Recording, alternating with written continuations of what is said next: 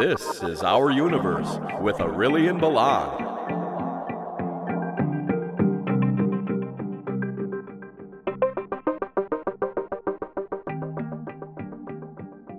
Most people carry a cell phone on them or close to them the majority of the day. I would even guess that when you're sleeping, your cell phone is either in bed with you or within a few feet of you.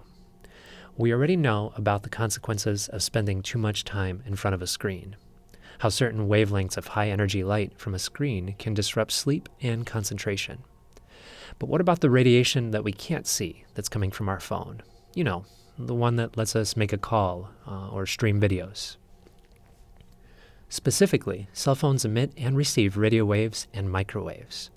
There is a range of frequencies used by cell phone providers, but around 850 megahertz is a common band. Doing a quick calculation, we see that those waves are around 1 foot long. Waves that are that big are considered non-ionizing waves. A non-ionizing wave is a wave that cannot break the chemical bond in DNA or strike a cell with so much energy that it causes direct damage.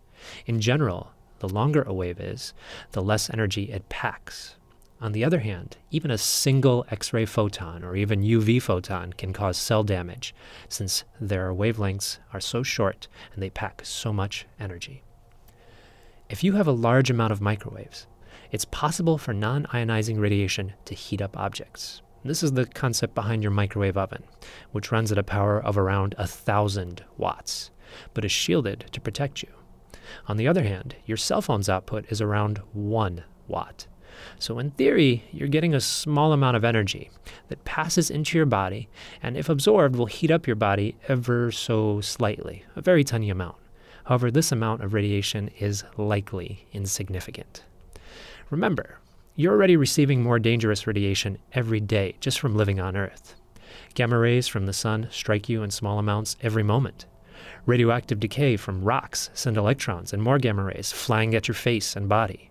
You deal with this on a daily basis. Your body can handle it in small doses.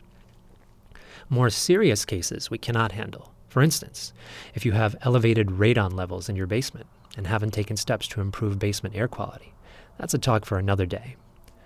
Despite the fact that there's very little power associated with your cell phone output, it's still important to note that the time we've studied cell phone use is not sufficient to say conclusively that the radiation coming from them does not harm us, especially since we press them against our heads. The Center for Disease Control and Prevention states that there is no scientific evidence that provides a definite answer to whether or not cell phones cause cancer. Some organizations recommend caution in cell phone use, and more research is needed before we know if using cell phones causes health effects. So even with years of research, there is still no clear answer on the health effects of cell phone use.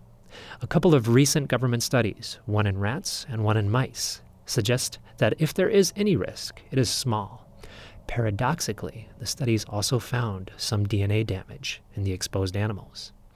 As with anything, it's probably best to take common sense steps. Don't sleep with your phone next to you. Use speakerphone more often. Shut your Wi-Fi off at bedtime. And just put your phone down and go outside. It's good for you. My name is Aurelian Balan, and I'm an associate professor of physics at Delta College. Tune in next week for more about Our Universe. Our Universe is a production of Delta College Quality Public Radio.